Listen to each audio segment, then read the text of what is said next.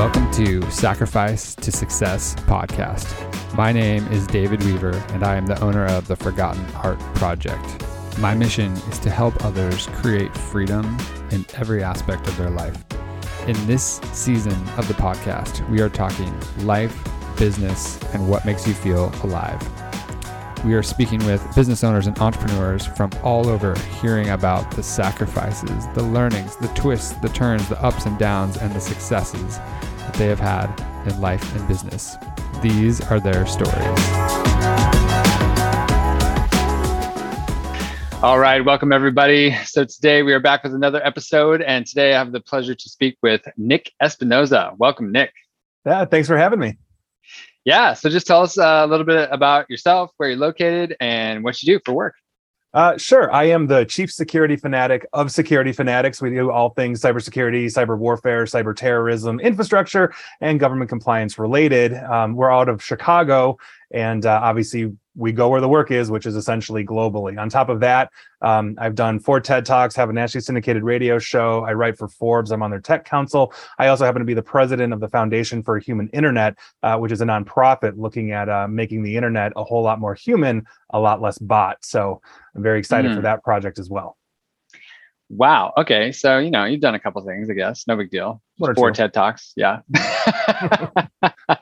That's awesome. Okay. So take us back kind of towards the beginning, and did you want to be an entrepreneur when you were young, or what was your journey into where you are now, and when did that start to evolve? Okay. Well, if we're talking about entrepreneurs, if I'm looking back at my nerd self back in the day, I had no inclination and missed a whole bunch of advice from my father I should have taken back in the day. Lesson learned, right? But yeah. My nutshell story is I got my very first computer when I was 5 years old. My dad brought it home, and when he went to work, I took it apart piece by piece, screw by screw. Whenever he got done whooping me, I put it back together and it worked. And at that point, game on. I built my first computer at 7, could program in 12 languages when I was 9. At 12, I actually started getting certifications back from Novell, back in the day. I don't even know if you know who they are at this point. Yeah. Got my first job in tech. Well, actually, I broke into my first government system at age 14. And then I got my first job in tech support, in technology at 16, 17 years old.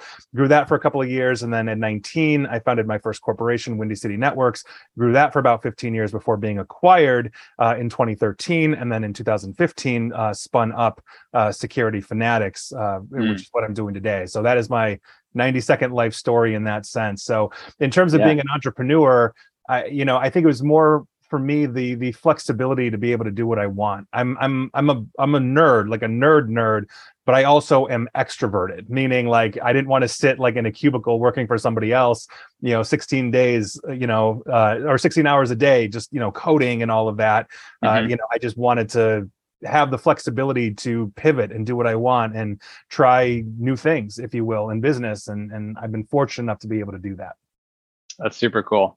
Do you, in reflecting on that, do you feel man, I was born at the right time? Because had you been born, I don't know, 10 years earlier, being in that world of computers might have been totally different.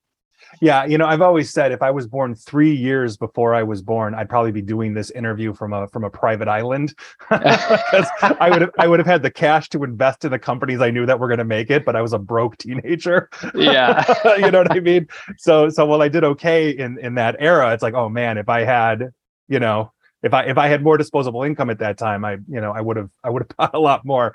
But yeah, I think it's interesting in the sense that you grow up in the era that you grew up in. And what I mean by that is I was essentially there at the foundations of the personal computer, right? This was the 1980s. It was really starting to come into its own. They were still very expensive, as opposed to a few $100 now.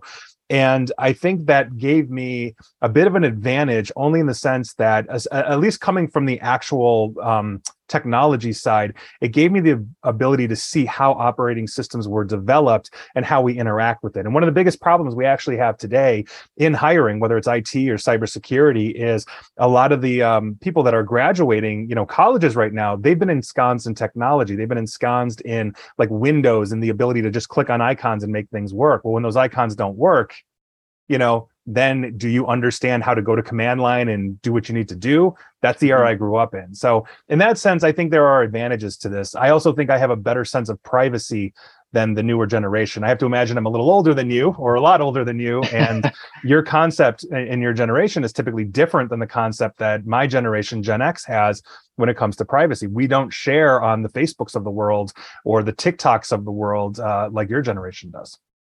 Yeah, for sure. I think I'm in this weird kind of middle. I think one of the comedians, she calls it like an elder millennial. I'm like, yeah. At the very far end of that. Right. Well, and that's what my wife is. I'm on the tail end of Gen X. She's at the very beginning of the millennial, and it's like that zennial kind of, like little mini generation where we started to adopt technology. But, you look at kids born today, I mean, they're born with cameras in their hands, cell phones everywhere, tablets, everything, and it's just a different era. We didn't have that. Completely. Yeah.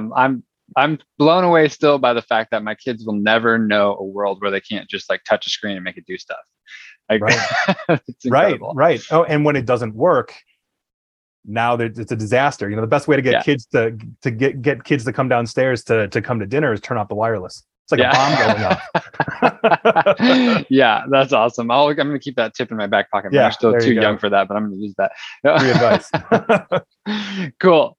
So you've built multiple companies, and I'm sure that you have so many things that you could share in that. But like maybe in your first business, as you were building that and growing that and getting acquired, what is something that stands out as like, man, this was like a pretty tough challenge that we kind of went through, and then here's the lesson that we got from that in growing that first business. Yeah, I think it's understanding fully when you want to move into a new lane. So what I mean is I've been in technology pretty much my whole life, right? I started with infrastructure. I've been focusing on cybersecurity for 20 plus years now. And the very beginning of Windy City Networks, I would say a few years into it, we were doing well. And I thought, you know what, I should open up a graphic design division. And so I got basically a couple graphic designers, and we actually landed contracts back in the day from like Virgin Records, Capitol Records, all that kind of stuff to do advertisements for like Best Buy. So that new Beatles CD was coming out, it would be our artwork in like Best Buy from coast to coast, and that was really cool.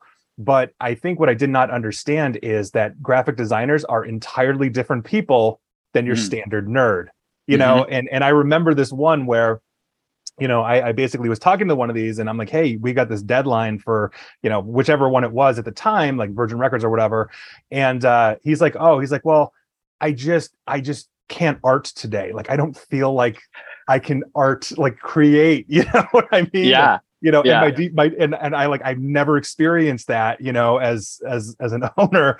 And so my only response I could think of at the top of my head was, well, I just don't feel like signing checks on Friday. I can't really make myself do that right now. Basically get in gear, man. Come on, and so that I think was a real good lesson. That too, and I think surrounding yourself with people that are smarter than you and things that you realize you need but are not fully aware on. I'm the first to say I don't know this, so I need an expert to help me with it. It's why I don't do my own root canals. It's why I don't change oil in my car.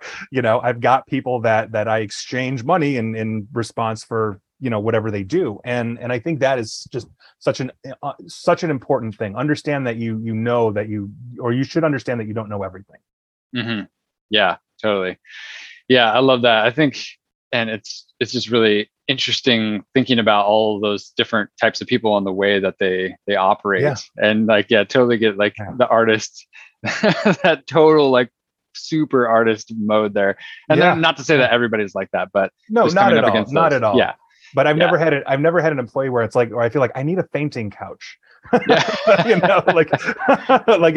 It was a new experience for me, because most people are good on deadlines, or if they have a problem, they can relate it to me and okay, we'll figure out what to do. But just the inability to work that day because you're not feeling it it's unlike anything I've ever had to experience before. Yeah. And in the creative personality, just like a side tangent, sometimes that's legitimately a real thing where today just nothing's coming out, but then tomorrow you might create something that's just like mind blowing and awesome. Right. And that is totally fine. But again, I don't come from that world. Right. My paintings are stick figures. Yeah. You know what I mean? Like, it's not that that's who I am. And I fully admit it, you know, and but learning those things is absolutely true. It's like, you know, I write regularly now, and I understand by virtue of writer's block, sometimes you just can't figure out, you know, like, and mind you, I'm not writing fiction. Like, I'm writing, you know, articles on the state of the world or whatever it is. And sometimes you just can't get the words out, you know. It's a good lesson. It's a good lesson. Yeah. Love it. Okay. So you have a family. How kids, wife, what does that look like? Yeah, I have a family. That's all I'll just for security purposes. That's all I'll say. Oh, okay, cool. So what I wanted to dive into is like, I'm always curious in finding out how people navigate this world of like being an entrepreneur, running a business, having all these employees, and then also maintaining that ability to have the family life and stuff. With anything, it's a work-life balance. Yeah. You know, and I think that is one of those things that you'll hear people endlessly beat over and over and over, but a lot of times it's BS. You know, there are times when it's like, look, I've got to work or I've got to travel, and this is what it is. And I think having, you know, a good spouse or a good partner that, you know, understands those things is one of those things, providing you're not fully involved one way or the other. There has to be some kind of balance, even if one week it's 80-20 one way and the other week, hopefully it's 80-20 the other. And so taking those times strategically that you can, I think to have that really helps to foster a relationship. And I think one of the things that I look back at my own life was, and I mean, granted, I founded my first business at 19. You know what I mean? So like at the time I was dating my high school girlfriend, you know what I mean? Like, this is not, you know what I mean? Like, you totally know, different. So lost that relationship, lost the next relationship, lost the next, because they are interested in interacting, having a relationship. And I'm like, yes, you're on the side while I'm focusing on growing what I'm growing. My friends are going to college and going to parties. I'm going to work on the weekends, you know? And I have I want to say at about 27, 28, was when I really realized just how important it is to actually have that balance. Because I was dating somebody that I thought, yeah, this is somebody that I could potentially, you know, be with for long term or marry or, you know, whatever it is. And she ended up dumping me because she's like, you're never around. And that I think was more of a wake up call than anything else. And I would always throw myself into work after a breakup because, you know, hey, that's how you get over it, you know, in my world. And those were, I think, some hard lessons, you know, as I look back now, you know, to say, okay, these, you know, those are things if I had known 19-year-old Nick, I would have smacked him upside the head and said, you know, like, you know, there has to be a balance. You'll do fine, you know, but make time for other things as well. And I think that's true. And then obviously you throw kids onto that mix, you know, and kids obviously need time, they need attention. And when they're younger, they do not understand why mom or dad is gone for extended periods of time. And there are, I think, balances that have to be made there as well. Like, you know, not missing, I don't know, soccer games or hockey games or, you know, whatever the kids are into, you know, but it's also that one-on-one quality time as well. And just by virtue of my schedule, I oftentimes can be like, oh, I have got a random Wednesday free, you know what I mean? Or something like that, where I can peel off and focus on those kinds of things. But I try to maintain a work-life balance. I would say since about 2013, when I sold my first company and merged into a larger company, I was actually had a pretty good work-life balance. But the last couple of years, it's actually been skewed because, quite frankly, everybody's hacking everybody. And we have a hiring shortage in cybersecurity in general. We can't hire good people. And so while everybody's hacking and we're getting more and more calls, it's, you know, filling the ranks is difficult. And it's not just us, it's all across cybersecurity.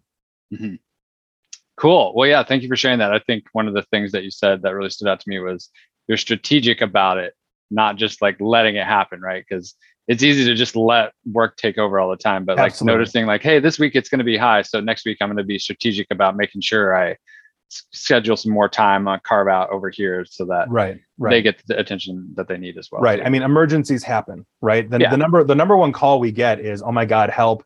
You know, we're getting hacked. We've been ransomed. I've never worked with you, but I read an article. I saw you on stage. I saw one of your talks, whatever it is, please help. The number two call is, yeah, we don't want to be that guy. So what do we have to do? You know, and that's nice, but we obviously prefer call number two over call number one, and that's everybody. But we're oftentimes helping people on the worst days of their lives, and that's something that I think we really try not to take for granted, because nobody wants to be in that situation without help.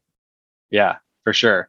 Mhm. Okay, so Lynn, let's dive into that a little bit. Tell Sure. us about like what are things that we're not thinking about. Like you could just use me. Like I'm pretty ignorant to this whole world, and so what should I be looking out for and thinking about when it Yeah. comes to cybersecurity? Sure. Well, as I mentioned earlier, we have, and I think it's definitely generational. And again, you might be, the very beginning of millennial, and I might be the tail end of Gen X. So maybe we're in the same boat. But overall, we have a changing concept of what privacy is. And by virtue of that, I think that gets us into trouble. And I can talk about ransomware and, the technologies you need to defend yourself. And I'm happy to talk about that. But I think one of the biggest problems we have in society right now is due to the interconnectivity that we have and all of these free platforms, the old adage of if it's free to you, you're the product kind of gets lost over, let's say, the sake of convenience, over short-term thinking of I'm enjoying this now, not realizing there could potentially be long-term effects. I do like daily videos and podcasts, and one of them about a week or so ago was just called Delete TikTok Now, and it got tens of thousands of impressions, thousands of views, et cetera, because essentially people don't realize that this is basically has deep ties to the Chinese government. That 12-year-old kid, 13-year-old kid that's doing something really, really stupid and risque on TikTok, all of that information could be copied, into basically the Chinese government's hands. And in 30 years, when that kid decides to run for Congress or, is the CEO of a major corporation, the next Zuckerberg or whatever, there's potentially damning information out there. We give away so much information, oftentimes unknowingly, many times voluntarily, not understanding. It's not just you and me that understand it. If we're talking, it's you, me, and Mark Zuckerberg, who's sucking it all back if we're on Facebook Messenger. And so those are things I think that we really take for granted, that the world that we are shaping, the world that is basically being tailored to us through search bubbles or filter bubbles as we look for things or scroll through whatever platform we have and get targeted advertising, is being created because we are giving up that information. And the United States does not have good privacy laws regarding this, and I think that's a huge problem. Okay. So then what can people do about it? What's some of the basics? Drink. I mean, at this point, just let's all go get hammered. So I think part of it is understanding what privacy means to you. And what I mean by that is a lot of people don't realize that, let's say you get life insurance. It's a perfect example of this. And you tell the life insurance company, oh yeah, I live a pretty sedentary life. I'm not going to war anytime soon or whatever. And basically, if you didn't know this, they can go through your Facebook profile. Thank you, State of New York, for allowing this, and basically say, oh, well, there's David, jumping out of an airplane or racing motorcycles or doing whatever. Clearly, you're not leading a sedentary life. And that's what we're talking about. And so understanding that, I think that basically what you are putting out there into the ecosphere is essentially being cataloged for you, used for you.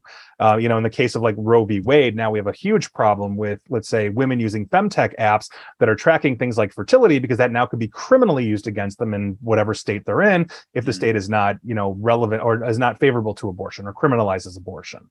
Those are things that we just, I think, take for granted. So the number one rule is, at least for me, is I don't post outside of my public Facebook accounts, because here it is, I don't post anything that could be data mined beyond just what I daily post. So meaning I'm not posting pictures of here's my dinner for tonight, or here's my thoughts on this, or here's pictures of me and family and all that kind of stuff. There is a limit, I think, that we have to create for ourselves. Also, what we really need to do is, I think, get members of Congress that actually know technology. That's been a huge problem. I mean, the geriatric side of Congress is just, they're clueless. And when they were questioning Zuckerberg a few years ago, I tweeted out, I'm like, if they had just sent their grandkids, he would have been screwed. They had no idea how to ask him questions, none whatsoever. I was like, give me 20 minutes with this guy, I'll have him in tears. I think that's another issue we've got, but that's a harder one to fix. Yeah. So for people just thinking about what level of exposure they want to have out there in the world. Yeah. Well, and also understand that because we're connected through social media, you're also exposing others by virtue. Like let's say I were to go over to your house, where you live, you have a Ring doorbell, I'm now captured on Ring doorbell. I didn't consent to that, but I'm still going to go hang out with you, right? And these are things that, that we take for granted. So I think just being aware of those things, in the world, I think is one of those important things. Not to mention the fact that we are all interconnected, by social media, email, instant messenger, however we communicate with each other.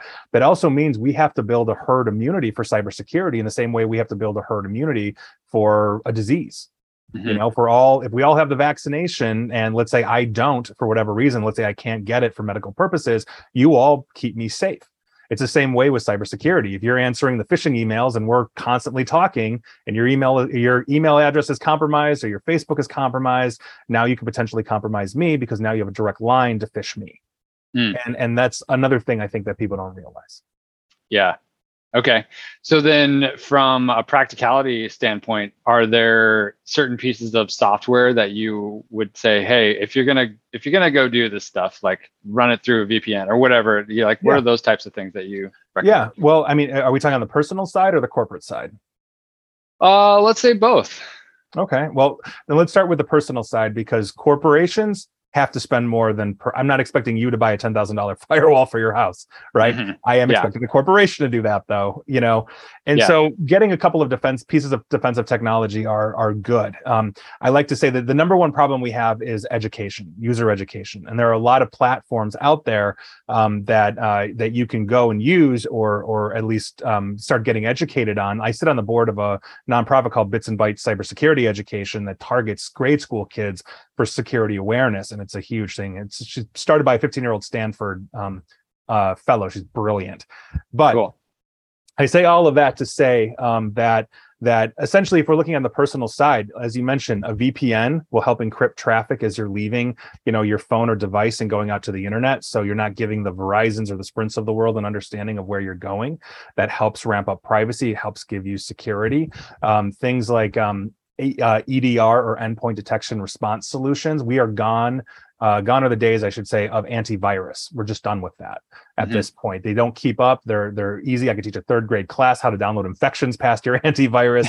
But endpoint detection response starts to leverage artificial intelligence so that you start to understand, or I should say the platform starts to understand how you act, how you behave. And so when something is introduced that is outside of that, like, hey, this Word document doesn't seem right, or it's, or suddenly David's on at 3 a.m, like opening stuff, like that doesn't seem right at all. It'll start to kick in and defend you in a better way. We also need things like identity management solutions. We have a huge problem with stolen usernames and passwords in the dark web. That's how Colonial Pipeline was hit. Stolen username and password, logged into their corporate VPN, got into the billing system, shut the billing system down. And for the record, the pipeline was never hit. They just shut it off because they couldn't figure out how to bill everybody. So there you go. There's your national panic. But my point is that an identity management solution understands, like the endpoint detection response, who you are and how you interact. So me sitting here in Chicago, if suddenly it's 3 a.m. here in Chicago and I'm trying to log in from Moscow 3,000 times a second, that's business hours in Moscow, the system understands, hey, something's not right. Somebody's trying to break into Nick. It shuts it down.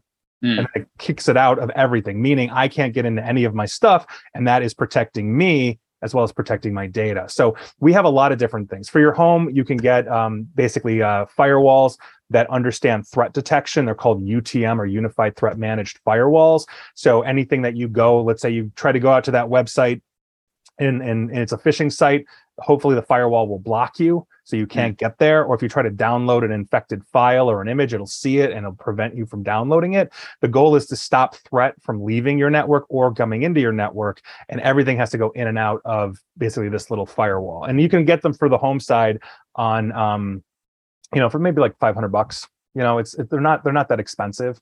Now on the corporate side, obviously we're doing all of those things, but more advanced firewalls, more advanced endpoint detection response, more advanced identity management, all those things. So I would do all of those things, plus things like digital rights management that actually prevents you from being extorted from ransomware by tagging and encrypting your files. So if I break into your company and I steal your files, all I'm stealing are encrypted files I can't open, so I cannot extort you for money. So there's a lot of different things that we can do. And then the default table stakes are make sure you've got good passwords, make sure you got unique passwords, and enable multi-factor authentication. You can go download free apps like Authy, AUTHY, to do that, and it should be on absolutely everything. Almost everything has it out there, except I think for Netflix, and I need Netflix.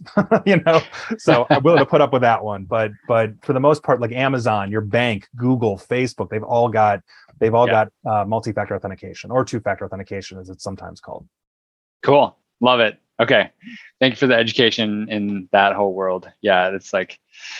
It's crazy. It's like the Wild West out there. It really is. Everybody's hacking everybody. I'm not even kidding.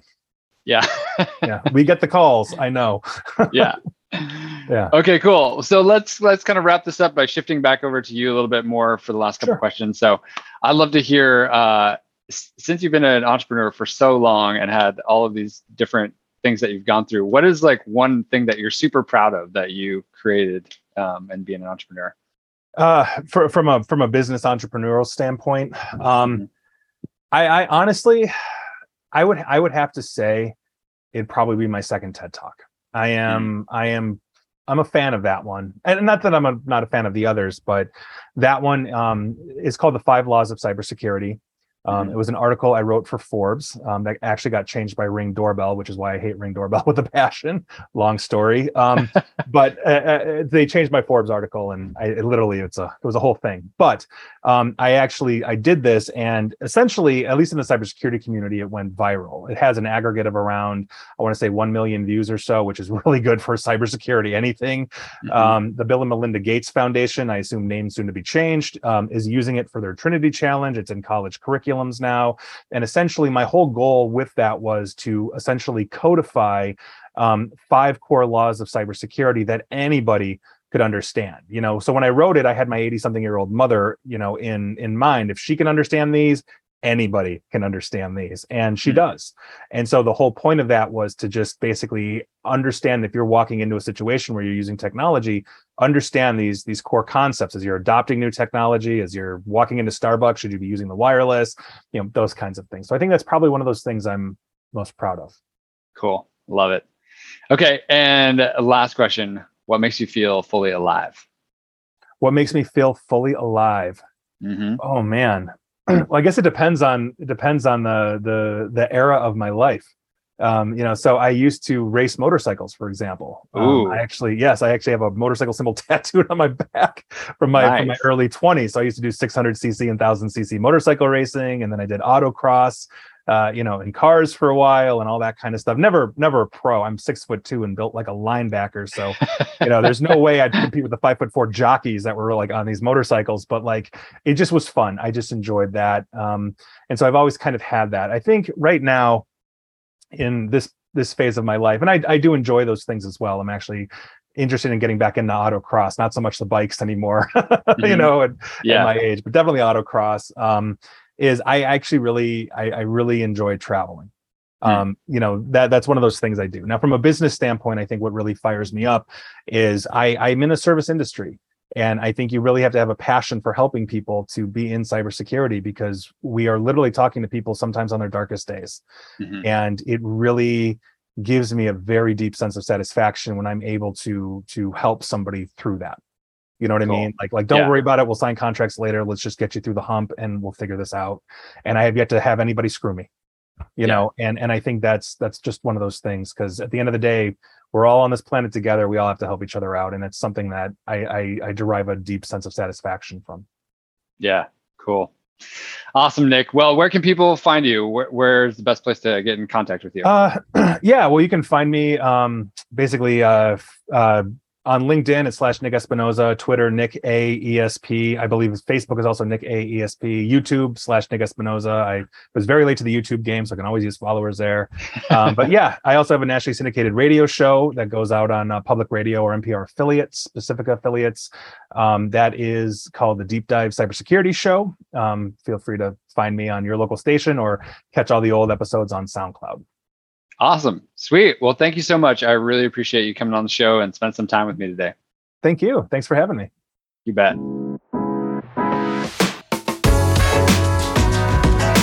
Thank you for listening to Sacrifice to Success podcast.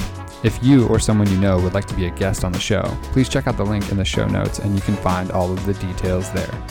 If you got something out of this interview, would you please take a moment to share on social media? You can just do a quick screenshot with your phone and text it to somebody or post it on the socials.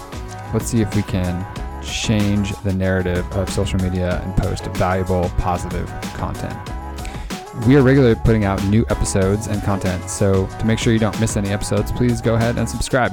The thumbs up ratings and reviews go a long way to help promote the show, and they mean a lot to me. If you'd like to know more, you can go to my website, davidweavercoach.com, or you can follow me on LinkedIn or Facebook. Those links are also in the show notes. And I do also have a free training on my website as well. So thank you so much for listening, and we will see you next time.